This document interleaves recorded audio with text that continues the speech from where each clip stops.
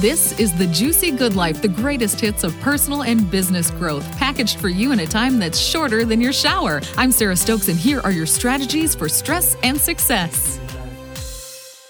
Hi, I'm Sarah Stokes, the founder of the Juicy Good Life, and we are all about strategies for stress and success. It's literally an on-demand business and life coaching service on video for you. And today we are talking about one of the ways you can build a juicy good life. And if you're already rolling your eyes because you might have a clue that it's about sleep, just hang with me, because I used to be one of those people that would burn the candle at both ends. I still do sometimes. In fact, talking about sleep and saying it makes me want to yawn right now. But you probably aren't getting enough sleep. In fact, most of us are not. So we might be suffering from the, but I don't have enough time. So I call it NET, not enough time.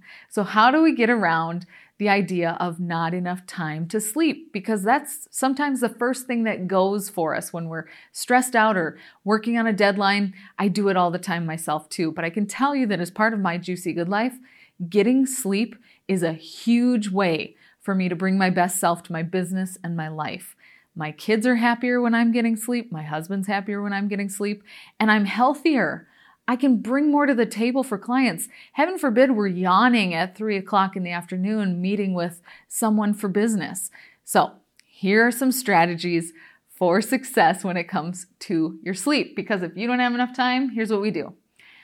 I went on a news diet. Now, do not tell my dear friends in journalism I spent nearly 20 years bringing people the news as an evening news anchor. And now I don't watch it because, first of all, it's keeping you up, possibly. It's another half hour that you can build into your day to get some more sleep. And another big bonus of this is if you're watching news right before you go to bed and you know every creeper that's out there in your region, you're not going to sleep soundly. You don't need to know the creepers out there. You don't need to have that mugshot in your head or the horrible thing someone did to somebody sometime. And then you have to wait till the end of the newscast to get the cute baby pandas. That's not enough. 30 seconds of cute baby panda is not enough. So go on a news diet and don't tell my friends in TV news that I told you that. Skip social media at night. Oh my goodness. I am guilty of this. I'll say, I'm just going to check Facebook real quick, or I'm just going to peek at Instagram. 2 hours later, I'm down the rabbit hole and I've lost 2 hours of sleep. And especially if you take it to bed, we're just scrolling zombies. We're neurologically wired. I mean, social media just keeps filling that need for what's next. And pretty soon hours go by.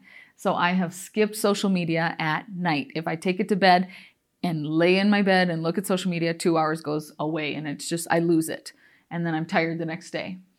And then this one's so fun, and you can roll your eyes at me if you have a baby in the house because this is hilarious. You might have heard your grandmother tell you this.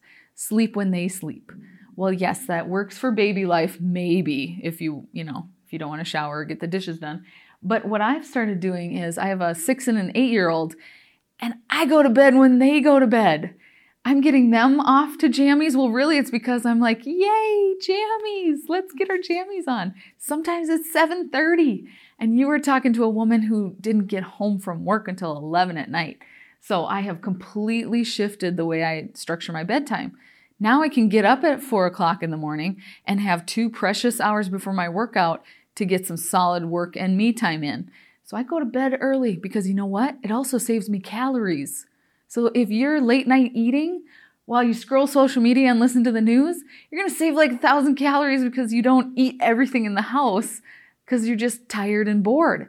So sleeping when they sleep saves me calories. It saves me hassle. It also helps me bond with my kids because they're reading, we're snuggling down, we're getting in jammies, we're brushing our teeth, and we're doing that together instead of mom being distracted in another room, hollering at them to get their teeth brushed, get their jammies on, and go to bed. I'm right there with them, and it's joyful, let me tell you. And then read instead of watching TV as you kind of wind down for the night because, we're going to fall asleep 2 sentences in if we're tired. Because if you are, in need of the Juicy Good Life and what we offer, it means you're probably pretty darn worn out because you have a lot going on in your life. So take a book instead of Netflix to bed because you will fall asleep so soundly and peacefully because you've lulled yourself into that state. And I'm a big proponent of lifetime learning. So you're also feeding good stuff into your brain because I hope the books you choose are peaceful, helpful, and lovely, and they can ease you into a beautiful dream state. So those are my life hacks for getting more sleep, and I can tell you from experience, going from living on 4 hours of sleep a night to now getting at least 7, I am building a much juicier good life out of that. So I hope that helps you today, and thanks for all that you do to make the world a better place. Have a juicy good day. If you want to start your juicy good life today, jump into our membership right now. We are bringing the best of business and life coaching right to your phone or laptop in our short videos that give you real tools from real women. We'll see you on the members page soon.